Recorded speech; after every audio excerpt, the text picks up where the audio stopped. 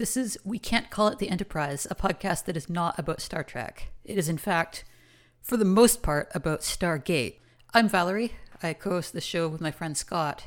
We started this show in early 2019 when I was moving away, and we wanted a way to kind of stay in touch and a project and excuse to do that. We're both really big fans of the podcast The Greatest Generation, and that was often a thing that we'd listen to together when we would hang out and cook food and whatnot.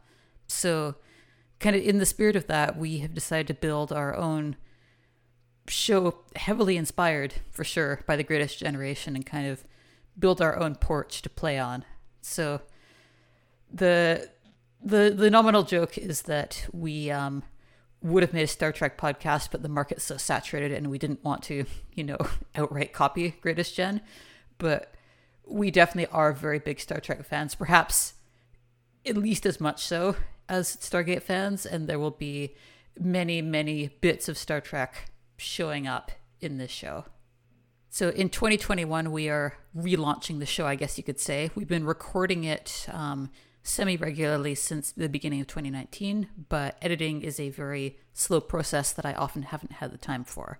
So I would suggest that if you're very fussed about production quality, maybe start with episode 7 or later, because that's when I've started putting a lot more time into production and we've started to figure our audio issues out more. I will definitely say that neither of us works with audio professionally, so there's a very long learning curve for every single dimension of audio.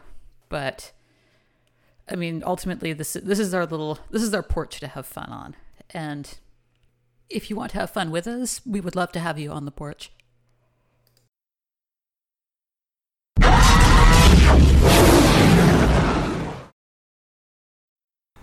Before we get into this, what are you drinking?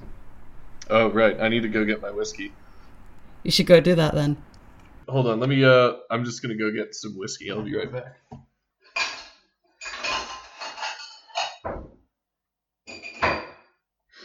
Yeah, I have a nice rye whiskey that Grace got for me for my birthday, along with a book about cocktails. There's also a large ice cube from the ice cube tray of king-sized ice cubes that she also got me for my birthday.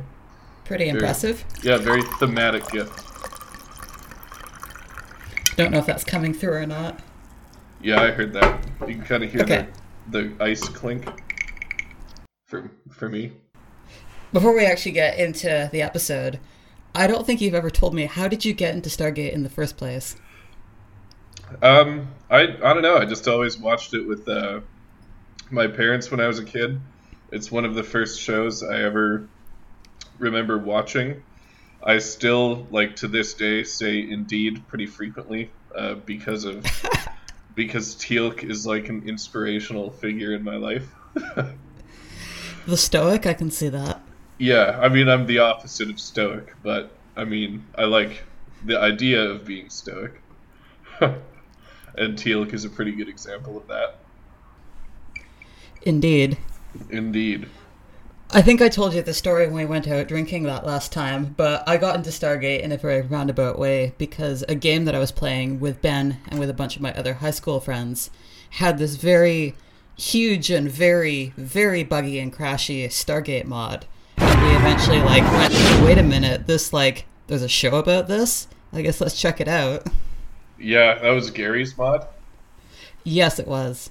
Yeah, man, classic Gary's mod. I remember making little Prometheuses out of Lego with my friend Javen when I was a kid, flying them around the backyard. It was good stuff. Yeah, that shit was my start into programming. Really? Yeah, I guess, yeah. Gary. Yeah, I guess. You know what? I did some programming. I had the Garden of Eden creation kit for Fallout, and I did a tiny bit of... I mean, it wasn't really programming, but I created some mods. I mean, first off, there's just the wire mod thing. Then there's, in-game scripting you can do. Ben has this very obnoxiously complicated thing where you, throw a computer chip down on an object and it turns it into, a hovercraft. Ha! Yeah. So, When I first started this episode, for the first couple minutes, I thought, uh-oh, what have I gotten myself into? I don't know. I think I felt pretty neutral about the start. I've seen this many times. Just like, you throw on the first episode of Stargate or whatever, and then you kind of figure you're not into it enough to finish it. But I don't know. So I guess I'm used to it, and like the shock value has worn off. But I mean, yeah, it's pretty lame. Like the whole shooting match. I don't know. The bad guys are so overdressed and overdramatic. It's like, and they're like doing the goose step. Yeah, we texted about that earlier. I really liked how the number of times when they wanted to flag that someone was a bad guy, they did like a quick little power pose forward and had the eye flash happen. Yeah, they really, you can't miss that these are the evil guys. Like every little thing that they do is just like holding a neon sign with an alarm going that says "I'm evil." Just in case you walked into the room just now. Yeah. Yeah, but I think it's like that every scene with the Goa'uld. Like, they have their own music. Like, the Jaffa, when they walk, like, it makes that weird sound as they do the goose step. Yeah, it's like the clanking armor, despite the fact they're mostly, like, wearing leather. They have to... I feel like that... Yeah, that's the thing. Like, that sound that they make when they walk has to be added in later. I don't know, it's just crazy. And every, like, movement that they do is overdone. Like, it's just so overdone. But, I don't know, part of me loves it, though. I don't know why, but it's just, I don't know, part of me just loves it. So I think you're the bigger Stargate fan here, because you referenced seeing this a couple times. I've seen, like, all the series all the way through once, and I've seen, like, little duplicate snippets here and there. So you probably have the advantage on memory compared to me. Probably, yeah. I've watched it. I've watched all of SG-1 probably 3 or 4 times. Impressive. Yeah, Atlantis just twice. Once when I was a kid and once when I was an adult. So we get our intro of the guards having the card game in the gate room. And rather like with Star Trek, you know that some bad shit's about to go down if there's people on duty having a card match. Yeah, of course. So we get a dial-in with very interesting special effects. You've got like the sheet billowing around before the dial even starts, which we never see that kind of behavior ever again. It's just purely to look spooky. Yeah, even the Stargate is being dramatic. Honestly, like I kind of made the joke about regretting getting back into Stargate for the first couple minutes. It really felt like the first maybe 20-30 minutes of the episode was written by someone else entirely, because like it looked and felt totally different. I wonder if they'd like snipped it out of a like V1 of a pilot or something. I think they were there's certain things that become commonplace later on, like the gate opening, that is still new and exciting at this point, which I think that's part of where it comes from, is that it's just everything is so overdone. Like even the dead bodies are covered in blood, which we never really see again after like this episode, which makes sense because you would think that those staff weapons would cauterize wounds. I mean, I don't want to get too mean about the special effects, but I also really want to point out, I made a specific note of how gooey the Stargate looked, because you have that close-up on people going through a couple times, and just like the way they did the CGI compared with how close it was, it looks like you're coming out of like Play-Doh or something. Yeah, I actually have no idea what they made it out of. I figure it's probably some sort of plastic. Yeah, I definitely want to find that out too, because like especially, I think it was like early 90s, it's not too bad of a special effect. Like I poke at the texture of it, but they have a lot of really cool shots throughout the series of like all kinds of angles and stuff going in and out of the gate. Yeah, I'm not sure. It's got the whole water thing going on. I think the staff weapon FX still hold up reasonably well today. I don't know. Again, though, a little bit overdone. But yeah, I mean, it's just the acting of Apophis in this scene that's just very dramatic. Yeah, it's indicative of what you're going to get for like the next 7 seasons of the Goa'uld arc. Yeah, which yeah, it's like they just kept running out of. Anyway, we'll get to that later, but yeah.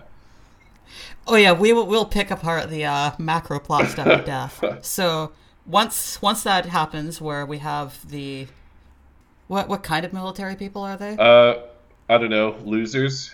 These ones, like drinking and having a poker game, and they literally like their dead bodies are lying in piles of like potato chips. Like it's literally like it's like I know. I really like the set it's like they're like lying in piles of exploded ruffles. Like that's the worst. So once that person gets kidnapped, we go over to Jack, and this is where I got excited because now this is my guy. He's back, Yeah, or at least not back yet because he doesn't want to be back. he definitely has like a fuck you attitude. Like I'm retired, go away. I mean, he basically keeps that. He keeps the fuck you attitude the entire time that he's in the show. Yeah, that's why we all like it. It just depends as to like what the fuck you is about. Yeah, that's true. In this case, it's fuck you, I'm retired. But yeah, I mean, he ends up going back to the base and going down a huge number of elevators, and they end up in front of these dead Jaffa, and now O'Neill's attitude changes from like a fuck you to I've been there and I've done that. He kind of holds the staff weapon. The general's like, have you ever seen this before? And he does like a badass thing with it, and the general's like, so you have seen this before? And he's like, yeah. Like, I don't know, he just kind of has this like this is boring me sort of thing going on. And I think it's probably like signaling to the viewer like remember there was a movie, like maybe you should go watch that. I mean, it's also signaling here's your badass for the show. Yeah, that's also true. Yep. I've got to say, like, once he started getting marched around the base, I started feeling so nostalgic. Like, I know that the gate room is the iconic part, but something about all those, like, random hallways and the elevators just, like, has a very cozy feel to it, because you see so much of that throughout the series in, like, all the little B and C story scenes. Yeah, that's true. The walking down the same cement corridor in the same cement room for the next decade. Yeah. Yeah. Rather like with, like, Farscape and Star Trek and so on, I'm always curious as to like how much corridor they actually had, like how much was redressing or being clever with angles versus like how much it was just a large complex. Yeah, I kind of wonder that too. I mean, I figure they probably have like 2 or 3 locations of just a cement base set.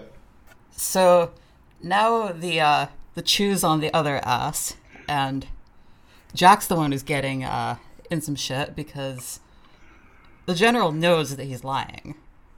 He's got like a whole prisoner's dilemma thing going on. Like Kowalski is in the other room and Jack's like, what are they doing here? I never thought about that, but yeah, that's a very good lineup. It's very fun because it's not just Hammond getting aggro with him, it's Hammond like adopting the O'Neill attitude. Yeah, giving him a taste of his own medicine. He's being a bit of a prick, though, that I feel like we don't really see a lot from General Hammond after this.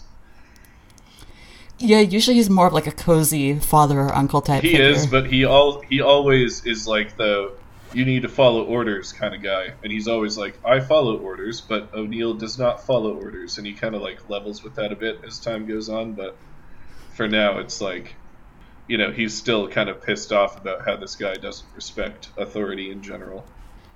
Yeah, so Hammond's threat is that because obviously their bomb didn't work before, he's going to send a Mark V bomb, which somehow I suspect is not a real thing, through the Stargate instead. Well, and this kind of catches Jack up. Yeah, I mean, Jack, thinks that even a Mark IV would be way overkill. Because he doesn't want to murder, his old friends on Abydos. So they decide that instead of a Mark V bomb, or even a Mark I bomb, that a box of Kleenex would probably do the trick. And this is after. That's like a mark negative one. Yeah. And I like Jack keeps his like because they send it through and then I don't know, I forget who the prick major guy is, but he's like it's like, well, what if the aliens find it? And Jack's like, well, they could be blowing their noses in like a similar, just kind of like double middle fingers kind of attitude. But anyway, yeah, there's also in this scene there's some Jack Kowalski bromance going on where they're finishing each other's sentences and everything. Pretty adorable. We kind of end that scene with Major Carter walking in and Jack O'Neill having his classic, oh, but she's a scientist, which is basically a trope where the military people are like, well, Mr. Scientist, you're just gonna get in my way. I was very nervous about that scene when I'd watched Stargate for the first time because like it's such a boring trope, and Stargate manages to do it in such a fun, exasperated way. But like I was not looking forward to the idea of like the typical the scientist just gets ignored the entire time trope. Yeah, and I think they did a good job with the Major Carter character in the same way. It's similar to like 7 of 9 on Voyager, where they avoid making like the female lead. Oh, 7 of 9 did not avoid Barbie. That. I mean, did you mean Janeway? No, I meant 7 of 9. I think they did a good job, relatively speaking, of avoiding making her a space Barbie. It's similar. I think it's the same thing with Major Carter in Stargate, or Captain Carter at this point, I guess. Yeah, I don't know. Everyone's kind of mansplaining to her, like, oh, well, it's like if you pull 8 Gs in a fighter jet over the Gulf or whatever. And she's like, yeah, no, I've done that. I'm just as badass as you are, but also way smarter. And she just kind of like, it's like she almost big dogs everyone, and then General Hammond kind of roasts O'Neill, like, oh yeah, like she's just better than you, and then everyone laughs. So that was good. Yeah, it's a very effective character intro because like you immediately go, who's this new character? Should I care about her? Yep, I'm gonna care about this person now. I remember that scene being far more awkward than it was. Perhaps I'm thinking of like one of the scenes where they go back in time or something and like go through everything again, because I remember like a very badly written version of that for some reason. I think it's the line, just because my reproductive organs are on the inside and not the outside doesn't mean, I don't know, something. And I think that they replay exactly. That. One of the last episodes of the series basically plays that line again, except in a version where the whole team is basically they're like the lovable loser trope. So hang on, was there that line? Because I was specifically listening for it and I didn't hear it. Oh, I thought that was in this episode. Maybe it wasn't. I don't know. But yeah, that's the line. I thought it was this one, but that's just such a like writers giving themselves a pat on the back line. What they do this? They go back in time and pull up an old thing. No. I mean, that's quite something. God, but what we wrote was so good. Let's do it. Let's just do the exact same thing again. It was so good. Let's do it with puppets. Yeah. Let's do it. Let's do the same thing, but in the Evil Twin universe. So now they've made contact with Daniel. They've got Sam on board. So now they decide they're going to go through and try to find Daniel. And they find him immediately in a scene that confuses me a little bit. Like, do they just kind of live in the pyramid? Yeah, that was good. That was good. Yeah, I mean, he does kind of explain it away, like, well, we always have people here 36 hours a day because this is an alien planet and all. But yeah, I think. What do you think of the effect where they're going through the wormhole? Because to me, it kind of looks like it's like how I imagine the inside of a butt would feel, like going through a large intestine. It doesn't seem super pleasant. They definitely they play it off more heavily in the first couple episodes, and it's like, oh yeah, I guess like the characters are badasses and they just like walk through the thing. They meet Daniel and it awkwardly goes to a dinner scene as a way to like get some of the exposition out. And this is basically where they kind of recap that like they basically do like the second part of the recap for, hey, there's this movie that happened around what Daniel did and why he's there. Yeah, so we see kind of a Skara get jack drunk with the moonshine, and then Daniel makes out with his wife, who's, you know, I think, and kind of the look on his face is still like, how did I get a wife this hot? And it's like, he's such a nerd that he literally had to go to an alien planet to pull it off, which is, you know, I understand that. That just really jumped out to me as very awkward writing. Like, it's just full on, like, the writers decide to telegraph instead of, like, realistic storytelling. Like, imagine just, like, standing around while that kiss happened in real life. Yeah, well, yeah, I mean, it would be super awkward, but it's like everyone around does the whole, like, ooh sound. Which, I don't know, it's just...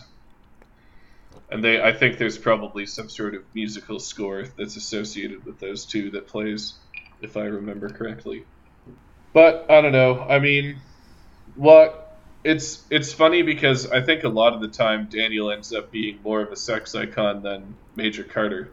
He's meant to be like such a stereotypical nerd, but like he's also jacked as hell. Yeah, he punches stereotypes in the face. So we have a very brief scene where we see the soldier who is initially captured by Apophis, who gets killed after a failed attempt to transfer a Goa'uld. God, I can't separate the syllables for that. Like, it's... Well, Goa'uld. Neither can any of the actors. But that kind of felt to me like a Goa'uld Tinder. Because like the snake thing came out of the belly and it swiped left on that host. And that's how I imagine it is for them. Like Apophis goes through and blows up. Literally, it's always the first room. He's like, oh, I wonder what this planet is like. I wonder what kind of, you know, lovely people that I could stick, you know, my future wife into. And he checks one room and then heads back out. And there's all like...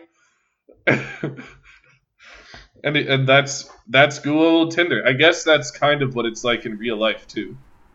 That really got to me the farther the episode went on, because it's just like, holy shit, like, can't he just, like, go and survey his village and pick some people? Like, why is he doing this? Like, there's so much work and danger associated with this. Yeah, that's true. And, I don't know, yeah, and he only brings, like, 8 guards, and you would think that if this happens all the time on these other planets, that they would have some sort of defenses, even if it's bows and arrows. I mean, we see many episodes later in the series where, like, it's a noted thing that they know that sometimes the Jaffa just come through the gate and take people. Yeah, and they... Like, there's entire episodes around that premise. Yeah, they just totally don't do anything. But I don't know. Apparently... Well, I don't know. I guess the Goa'uld do have everyone fooled that they're, like, unstoppable gods, so there's no point in even trying. But even then... either way, I do feel like this is closely linked to Goa'uld Tinder, because like in the same way of that they just go into one room and spend a few minutes there. That's what most of these first dates are like from that thing. Then you just end up swiping left anyway, and you're always searching for a 10. It's always like, and that's basically what they're doing. It's like, well, yeah, there's some 8s in the village that would do the trick, but I want like a stone cold 10. So I'm gonna invade the galaxy. That's one way to find a date. Yeah. So thinking about the Goa'uld being untouchable gods, they basically like speed exposition the idea of the Stargate network. Daniel leads them into this cavern, although that's probably not the right word. It's just full of glyphs and glyphs and glyphs everywhere that he claims would take a lifetime to figure out. And he basically explains that they all appear to be codes on the dial home device. And he theorizes that even though they don't actually directly work, perhaps accounting for like interstellar drift, they're all coordinates similar to like the Abydos Earth coordinate system. Yeah, and they also kind of can explain away why the Stargate was shaking so much for dramatic effect early on. I actually thought that was a pretty neat way to tie everything up. I Um, think I missed that comment. uh, yeah, I think I don't know. I think it was in there somewhere, but um, yeah, I actually thought that was quite a neat way of tying everything up. And I think I don't know. It works pretty much for the whole rest of the series, which is nice. You don't really have to do any head canon to kind of retcon some of the logical holes that were left in the story there. Yeah, I mean, it was a very fast narrative, but like it was quite well done because it very quickly goes like, okay, here's our universe, here's like our logical discovery of it, and here's why like it is technically a retcon that just seamlessly works. Yeah, and I don't know. I think I like that it explains other things as well, which like notably like why does the gate shake at first and not later? I thought that was pretty good. Um, but It yeah, is cool that they like specifically don't have a dial home device for Earth. yeah, and they have their supercomputer on the base, which is probably about as powerful as like our cell phones now. That can Yeah. calculate 3 new base locations a month or whatever. Yeah, conveniently they said like 2 or 3. It's like, oh, that's almost like a season of television back then. Yeah, exactly. Yeah. What do you know? I mean, like, if anyone needs a ancient Egyptian ruins like cleanup filter, it's those guys. I definitely had another little ping of nostalgia as they first entered like the initial gate room on Abydos. Just like, oh yeah, here's like the big square room shot up high, full of sand. Like, that's such a classic scene opening in Stargate. Yeah, I guess yeah, high above the gate, and it's either filled with sand or it's like in basically a forest. It's one of those two. Yeah, definitely a lot of like very recognizable Yeah, BC exactly. forests. It's probably not as obnoxious to you because you didn't grow up here, but like it's like so many places look like they could be places I've been. In fact, there's actually a lot of places in Stargate Oh where I yeah, it's have literally been. just the forest outside of Vancouver where we've been all the time.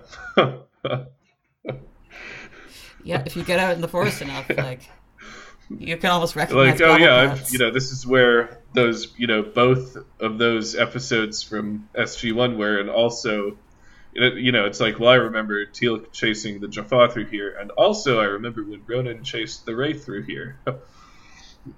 They both hid right behind that log. Like, yeah, it's definitely just the same kind of area.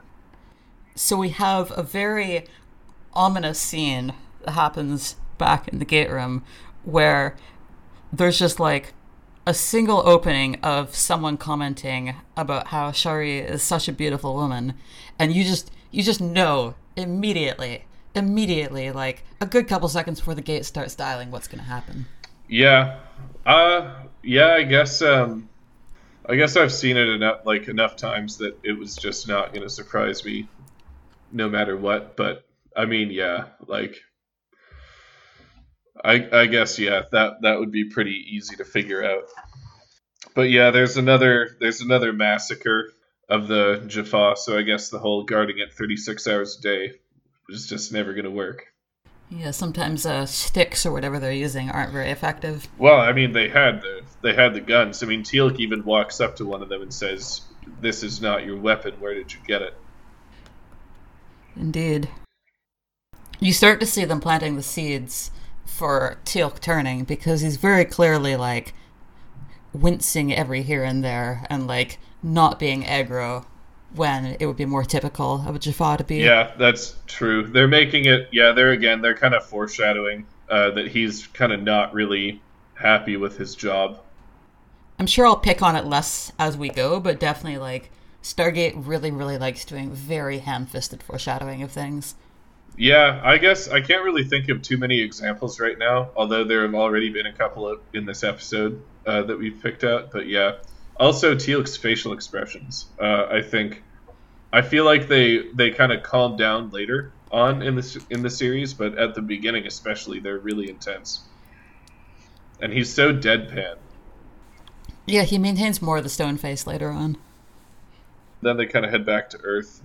Um, and we get actually one question that I had was how do you think those actors see out of those big snake helmets?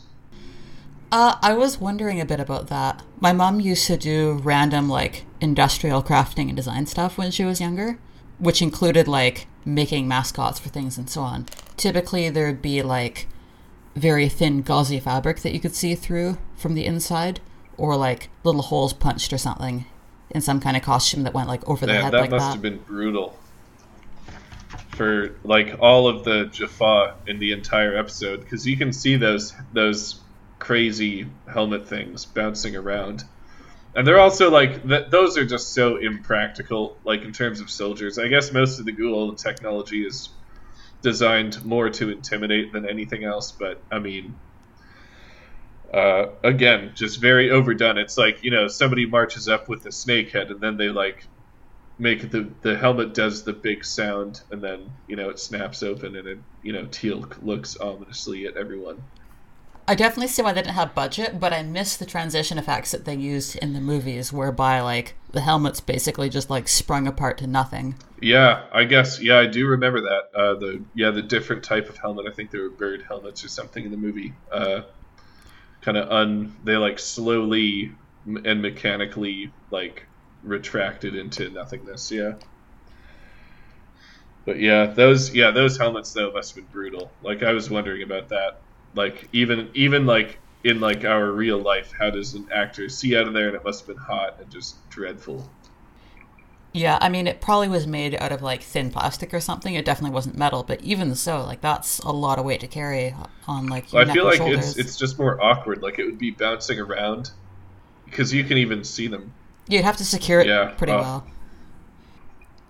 That's definitely a spot-on observation, though. Like, the Goa'uld are very much... God, like, maybe I should just, like, go to calling them the Goa'uld like Jack does. But they're very much around looks and intimidation. Yeah. Yeah, it's not. Which makes sense, because they have basically no power inherently.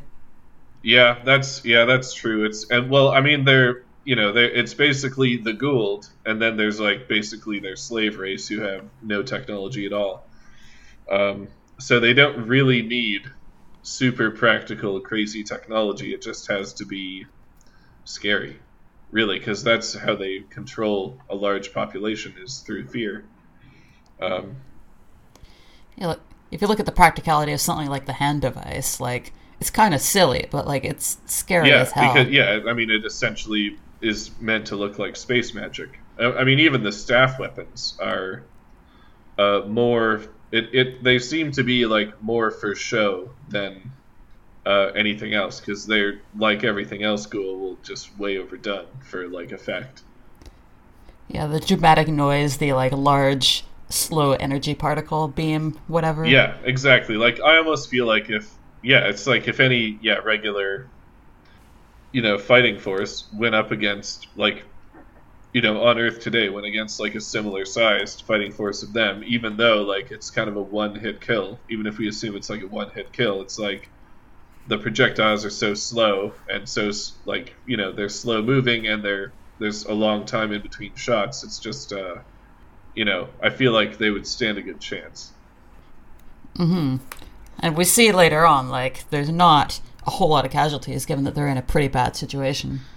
Yeah, yeah. So the SU team returns to Earth, and immediately after they come through, the iris closes. Now, they were gone for like a couple hours, I think, and the iris was created and installed during this time window. Yeah, and it's a super I well, how does that metal even fit? Like how does it even work? Like I don't understand. It doesn't. Like I feel like I'm going particularly hard on the series so far, but like, come on. Yeah, and I don't know, the iris it forms 2 microns or whatever in front of the wormhole or millimeters or whatever it is to not fully let matter reform or whatever, but I don't know. The iris is very much it's the technobabble of Stargate. Like, you have to give them a lot of leeway um, in order to allow them to get away with that. You just whip this up with like something like this advanced without any real forethought or time. But it's an idea that makes a lot of sense, and it's really cool because like it's not just a barrier, as you say. They have it so close to the event horizon that matter can't properly form. So it's better than even just like a barrier that people can't get through, because it also basically means that anything gets vaporized instead of just failing to go through, because of that rule that you can't actually go backwards through the Stargate. Yeah, that's right. I don't know. I guess yeah, but the thing is, they use the iris as it's similar to like I don't know the transporter in Stargate or even a replicator, where like the rules are kind of relaxed because the iris isn't impervious to everything. Like sometimes you can get through it or whatever. I recall before there were a couple weird exceptions around like something out of phase matter, and there was a couple episodes where like they were under attack from some energy beam that was basically slowly melting the iris. Yeah, and then there was that black hole episode. Like the iris is just, it's there for convenience for the writing and like the plot and everything. But they do jump through some weird hoops to make the iris ineffective when they want it to be ineffective for an episode. Yeah, exactly. But yeah, there you go. So they come back through, and they're like, "Ah, yes, welcome back. Also, we have this iris now." Yeah, and then we kind of get this kind of nice scene between Jack and Daniel, where Daniel gets drunk off of 2 sips of beer, which I think we can relate to. But yeah, I think actually there's something in here that I actually think is like actually a pretty good piece of life wisdom, where he's talking about like his kid dying, and he's like, well, I think he said that he could forget but not forgive himself, but his wife could forgive him but not forget, and that was the breakdown of their marriage. And I actually think that line of thinking can be applied pretty broadly in life, and I think it's actually like a pretty wise thing to say that actually is pretty profound if you can like remember it every now and again as you're living your life. Yeah, I agree. It was a very moving scene that kind of like, I mean, I remember it well, but it takes you by surprise in terms of the writing tone, because Jack's kind of just like the pissy goof-em-up guy up until that point.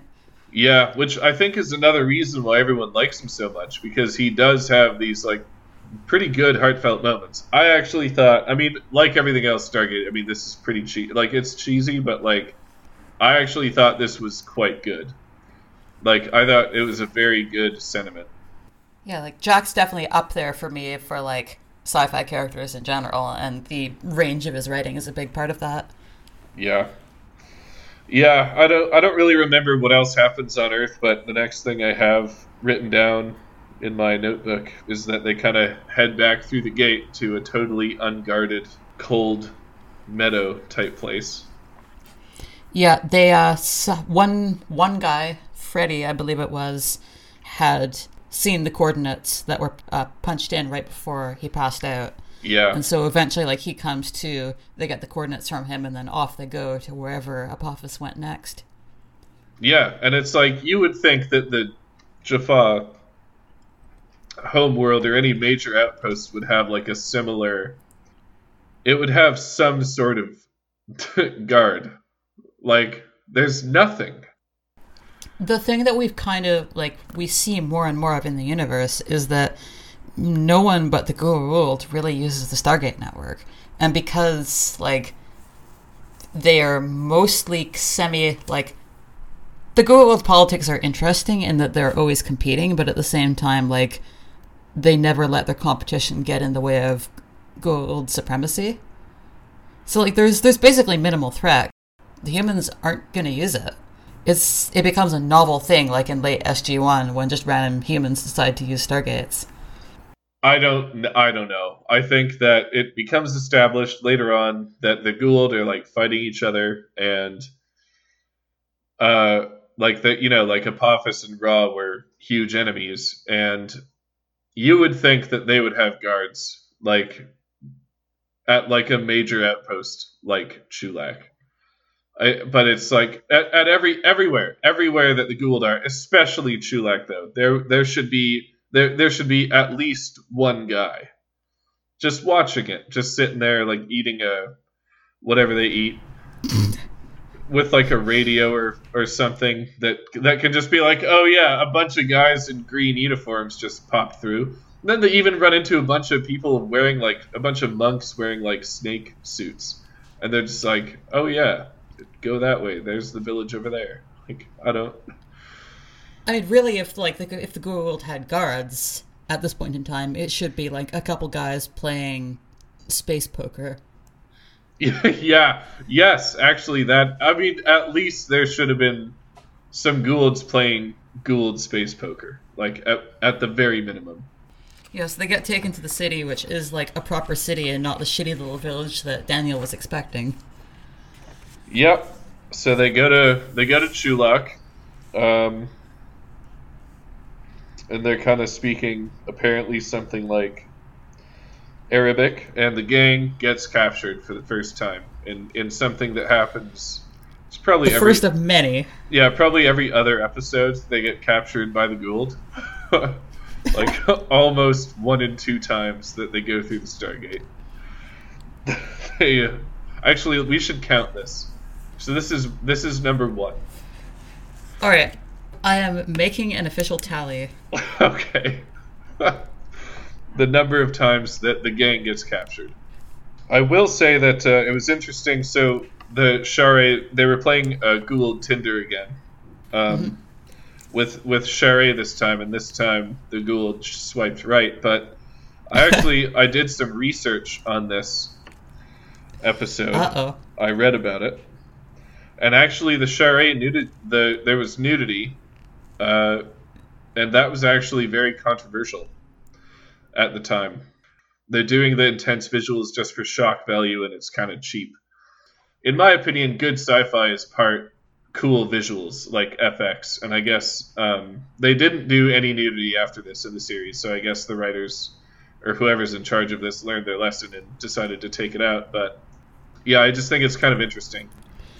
I mean, I feel like it was pretty effective there, but like I've established like 40, 50 minutes in already that I'm definitely picky about how heavy-handed the writers are with like foreshadowing or telegraphing things, and like the way that they use nudity either to like symbolize that someone has lost control or that someone is like sexy and evil a la Mirror Universe gets on my nerves a little bit. Yeah, I thought it was a bit like that scene worked for me, but like these skimpy Goa'uld outfits in general is kind of like ugh. Well, like everything else Goa'uld, it's just a bit over the top.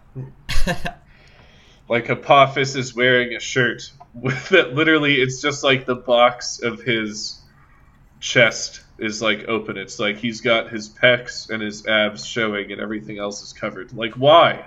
It's like a reverse t-shirt almost. Yeah, so I don't know. I just thought that was kind of interesting. But and then I think we skip to the gang in the prison, and in this case, they're in a prison with a whole bunch of villagers from apparently all over the galaxy.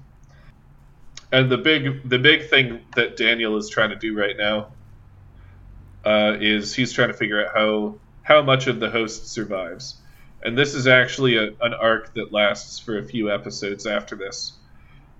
Actually, several. Like it goes on for quite a long time, where they don't really know how much of the original host is left, because Daniel essentially is wondering whether or not his wife is alive, which would suck to not know that. But yeah, it's kind of a big question in the early days of Stargate. Yeah, I really like the level of like generalized ambiguity and confusion they have. Like Stargate does establish the rules of the universe pretty quickly, but it's kind of fun seeing everyone trying to navigate and figure out when they're just like so far out of their depth. Yeah. So I don't know. And then eventually, so they're essentially wondering that and trying to figure it out, and then Skara gets taken to be the kid, and now Jack suddenly cares about this a lot too. So now Jack and Daniel both really need to figure out this question of how much of the host survives. So that's like question 1, and it kind of sets up the next several episodes. Yeah, and then, yeah, again, we have Teal'c being very visibly upset, making like a frown that is so deep that I'm not sure. I actually don't even know how he does that. If I were to look in the mirror and frown as hard as I could, I would not approach that level of frown. So the big reason that he's frowning is basically after the Goa'uld go through and they do their choice picks. I did find it pretty funny that like they were specifically checking teeth. Like, I guess it makes perfect sense, but it's just like one of those so stereotypical things. So after they've taken their pick, I guess they have gotten everything that's a 10-star rating. Is it that like they don't have any more Goa'uld to larva to give hosts for? Apophis just goes, okay, kill them all, and walks out. And that gets a really big frown from Mr. Frowny. Yeah, exactly. So he really hates slaughtering the innocent, and it just seems like kind of a waste. But yeah, so and what I notice here though is Jack apparently noticed all of the frowning. I mean, I guess it would be hard to miss. You would think that Apophis would have noticed, really. Indeed. But yeah, like he's making these faces all the time as he just stands around, like. Yeah, exactly, and he even undoes his helmet in order to frown. So it's like, if you're gonna make those faces, at least put the helmet back up. But he doesn't even do that. Yeah. So, but what I notice is, Jack O'Neill is like, "Hey, help me get out of here. I can save everyone in here." And then Teal'c kind of pauses and eventually decides, "Yeah, you know what? I know enough about this guy to risk everything." And then he turns on one of the guards and kills the guards. And then the guards keep slaughtering the innocent. They're not like, oh, well, I guess we better shoot the guy that's shooting us. And then, O'Neill picks up a weapon, and it shows it's like a back and forth. It's like a firefight back and forth, like cause and effect.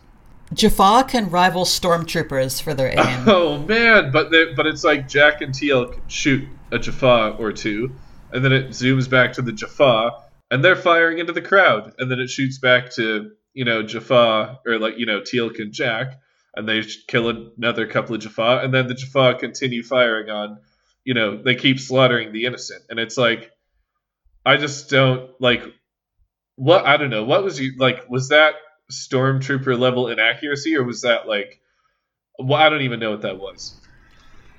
I didn't, watch too closely frame by frame. It definitely stuck out to me as holy shit, I can't believe Teal'c basically single-handedly took down all these guys. Yeah. But I didn't specifically notice them still firing into the crowd after that. Yeah, it looked to me like they were not even trying to hit Jack and Teal'c. They were like, oh man, well, I guess we'd better kill everyone in here before these two guys kill all of us. That's almost like what it seemed like. So prior to Teal'c turning, you have a good little mini scene of, I think, Teal'c asking where they're from, and they draw out the A Earth Stargate symbol. Oh yeah, and that's just, right. Very aggressively wipes it out and storms away.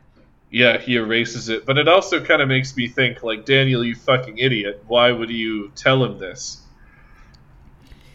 I mean, Apophis already has the coordinates, and furthermore, that's not meaningful on its own, I don't think. Yeah, I guess you're right. I guess Apophis did just kind of wander in. Yeah, I think so. Yeah, I mean, it's enough for Teal'c to know. I mean, I'm pretty sure what they're telegraphing later is the fact that the Tauri, as they call Earth, is quite important because that's where humans actually came from. Yeah.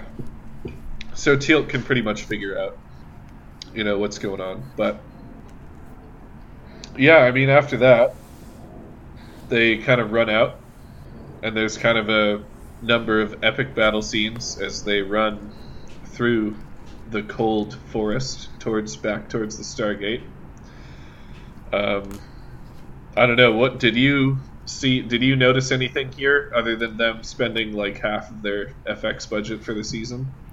I had a hard time taking the outdoor stuff seriously because, as well as looking like it's basically outskirts of Burnaby, yeah, it it felt like such a silly place. Like the Stargate prop looked out of, or the pedestal prop rather for the Stargate looked kind of out of place, and like they very clearly like just like drove into a quarry, placed a couple props down, and went. Like the landscape looks so bizarre. Yeah, I totally agree. I was thinking the same thing. I was like, is this a quarry?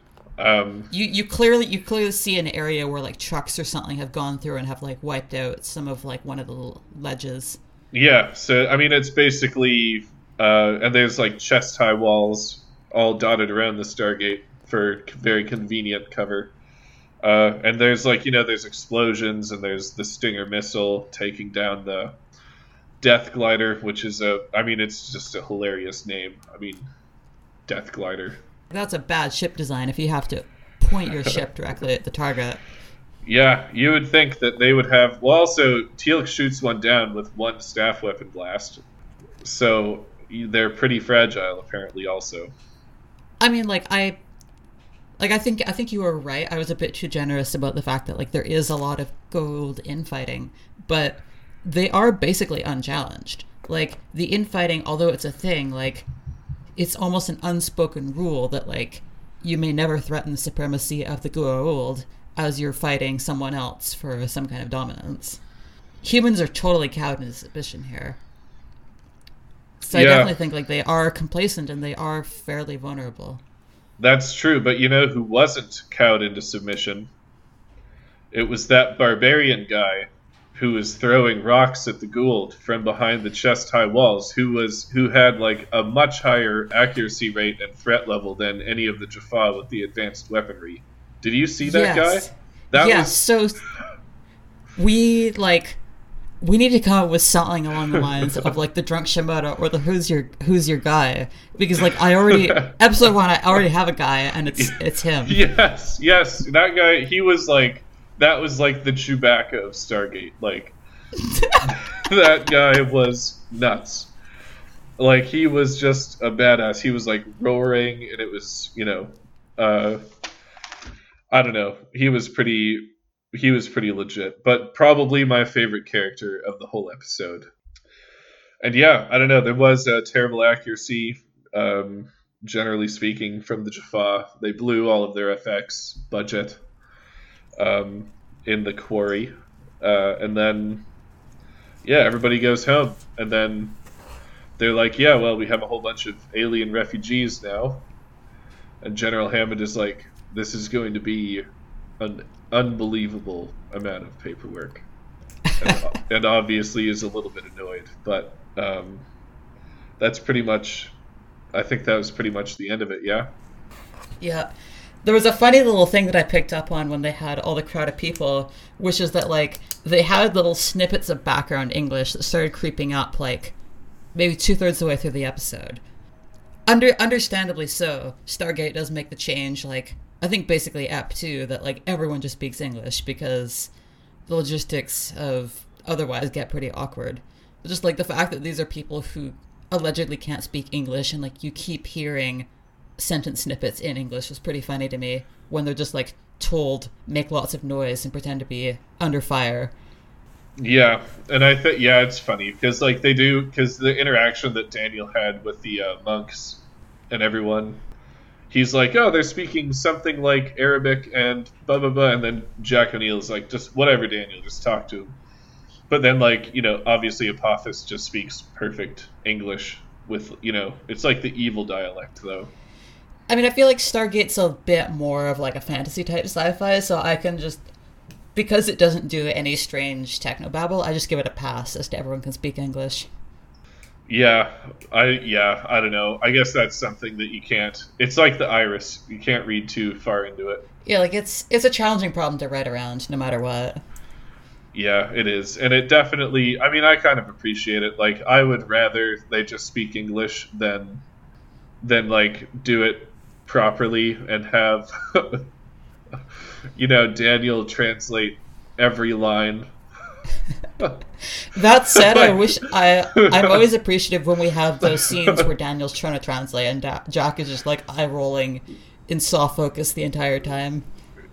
Yeah, I love it because we even got a hint of that in like the cartoon scene where they walk into the room, and Daniel's like, my God, look at how cool this place is. It's so awesome. Like, it would take a lifetime to study this. And Jack's like, well, just tell me what it is in, like, one sentence. And Daniel's like, no, that's literally impossible. Like, this place is so cool. It would take like 2 days just for me to scratch the surface. And Jack's like, literally, you have 7 words, go. And that's like basically how he treats Daniel for the whole series. It's a very funny relationship. Like, it follows a lot of tropes that I find really, like, irritating or boring, but the exact way that they've written those characters really works for me. Similar to Sam as, like, the more kind of middle reasonable person. Like, she's less of the geek and more of, like, the reasonable communicator. Yeah, that's true. Yeah, she does. I guess she does kind of balance out those two. But, yeah, anyway, I mean, that was the episode. So you said that you generally liked the episode. I would give it like 3 out of 5. I'm so happy to be back in Stargate again. Like, as soon as like they start calling out Chevron locked, just like I feel like I'm home again. But they definitely were cramming like a huge amount of exposition into something fairly short, and parts of it felt like very compacted or very kind of stretched out and thin. Wasn't a bad episode, but like definitely beats out like Encounter at Farpoint for starting a series. Yeah, I think. Yeah, I mean, well, it's better than the first episode of The Next Generation. That's what I mean. Yeah. Yeah. I think. I mean, you need this episode to bridge the gap between the movie and the series. I think I pretty much agree with you. Parts of it were quite good. Like I think that honestly, probably one of my favorite parts of the episode was,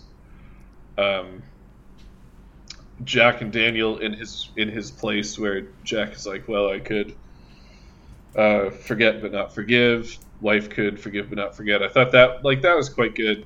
But then there's like the extended running through the quarry with explosions part, which was really not that good, I thought.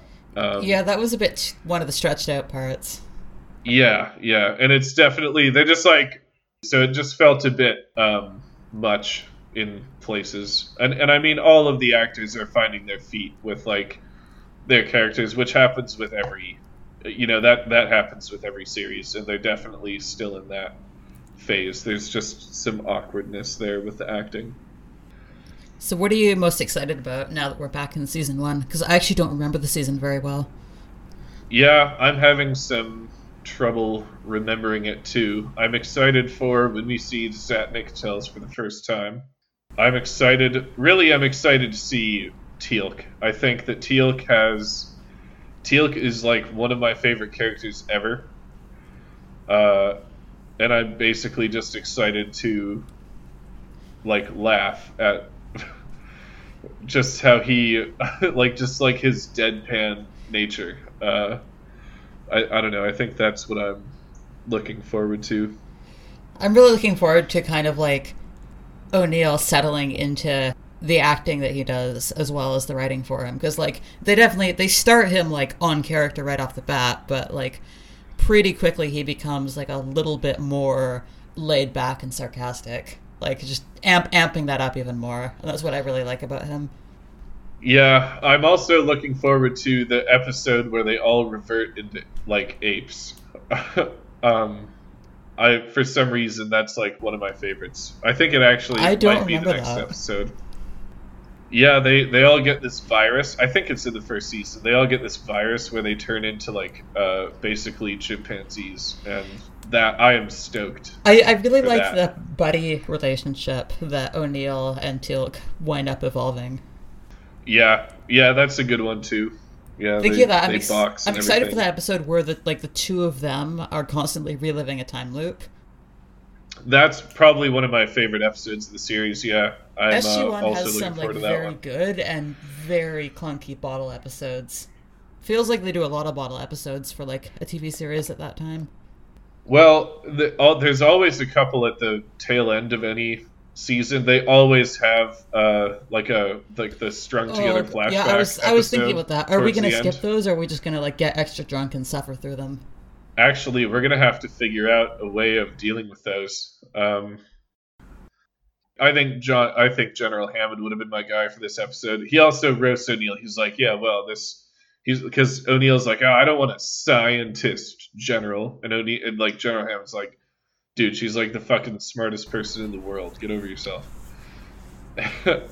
It's so legitimately fun when like O'Neill comes in and he's being all smarmy and he's showing everyone, yeah, like I don't have time for this. I've seen and done this before, and then like immediately Hammond puts the boot in his ass and like adopts the O'Neill attitude of like, well, since like you tried to blow this thing up and it didn't work, I guess we're just gonna like use a bigger nuke and it's not gonna like do anything because everything's already destroyed. Like he's just like completely flips the table. It's not just that he turns the table around, it's that like he's doing the O'Neill attitude. Yeah, actually, yeah, I think that's that's why I liked it. Yeah, I did like the Daniel scene though, where he got drunk off of 2 sips of beer, which is probably because they had to shoot that scene I don't know how many times, and if he drank any more beer than that, he actually would have gotten drunk. Set dressers just put water in stuff like that if they possibly can. Actually, that's probably what they did. Very much like an in-universe choice that Daniel acts like that, because he just like literally takes a sip and goes like, wow, this is going to my head. Like, yeah. Chemically speaking, it takes a tiny bit of time to hit your bloodstream, even from like your mouth. And before, like right before that, he like blows his nose for like a minute straight. Yeah. I really enjoyed the Kleenex thing. It was good stuff. But then we never see it again after this. Like, his allergies are cured in episode 2. I mean, theoretically, like, now that he lives in the modern world, he can have allergy medication. Yeah, but I guess. That's true. Anyway, I think, if not for the barbarian guy, who was most certainly my guy, would have been General Hammond. Yours would have been Daniel. Yeah, anything else? I'm excited to kind of rediscover what the cliches are in Stargate, because the only thing that's really coming to mind is like the whole Chevron locked thing. Cliches? I mean, the Goa'uld, everything they do is cliche. well, like, I guess, like, if we're talking, like, outside of very specific memes, like, yeah, the Goa'uld are pretty, I would say textbook bad guys, but I'm sure, like, textbooks on how to write are better than that. I guess we could have, like... Which TV trope did they do the best in this episode? What's our method of like skipping or threatening to skip? Because we should have the veto system somehow.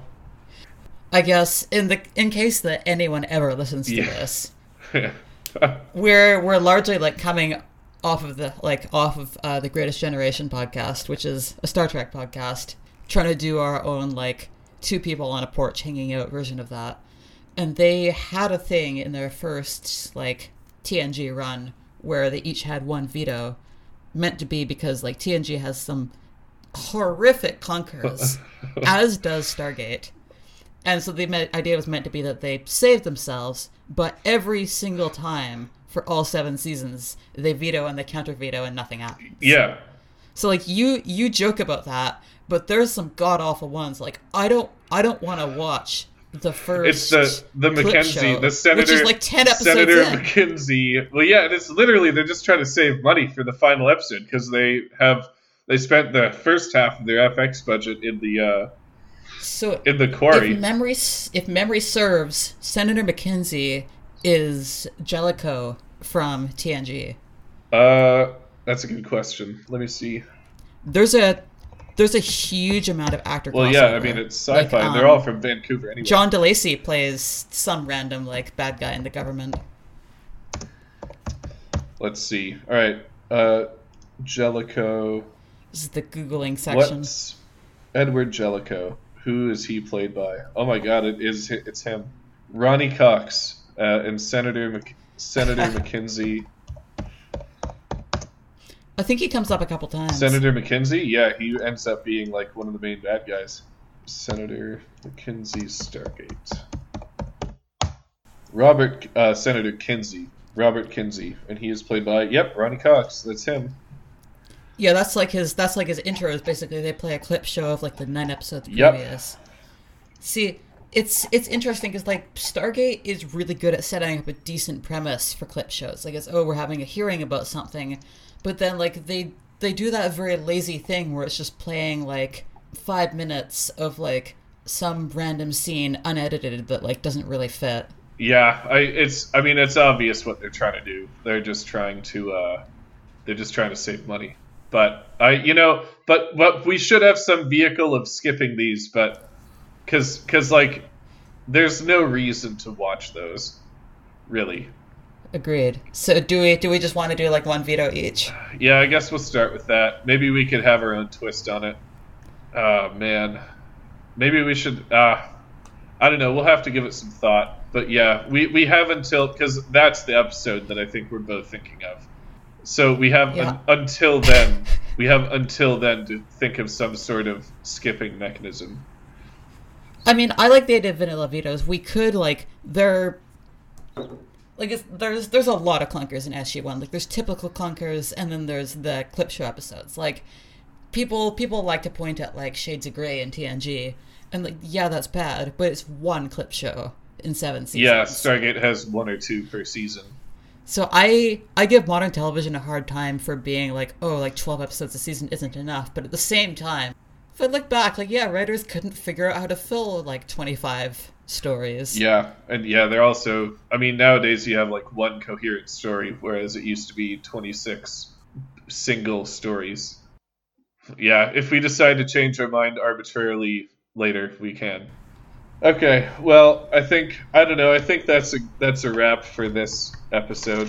Yeah. Yeah, it's a good start. What is the next episode? Stargate Season 1, Episode 2. No, I guess it's 3. Is it Kowalski? Yes, that's right, it is Kowalski. The Enemy Within. So Kowalski, yeah, so we're going to continue to try to answer the question, how much of the host survives in the next episode. So I'm actually kind of excited for this. I don't remember it super well, and hopefully there'll be some good stuff in there. So another running tally that I'm going to keep is episodes of Stargate that also share a name with an episode of Star Trek, because The Enemy Within is an episode of Star Trek. So which episode was that? It's a TOS episode. Oh no, where that doesn't count. Kirk gets split into a good Kirk and an evil Kirk. I actually recognize the name because I have a Star Trek lipstick by that name, which is like pretty big geek check right there. Yeah, that is true. What color is the lipstick? It's like a shiny, very light gold. A bit lighter than Apophysis lipstick, which is quite bold. I actually have something like his, though, which is quite good. Yeah, there you go. Maybe you could be Apophis for Halloween at some point, wearing that lipstick. Yeah, I guess, yeah, he is... It'd be quite he does have quite a bit of makeup on. That is, like, full-on makeup. Yeah, I mean, most of the girl will do. I think it's an aesthetic that works pretty well. Yeah, I guess. They're playing on the whole Egyptian thing. Anyway, yeah, that's, I don't know, that's a wrap for the episode.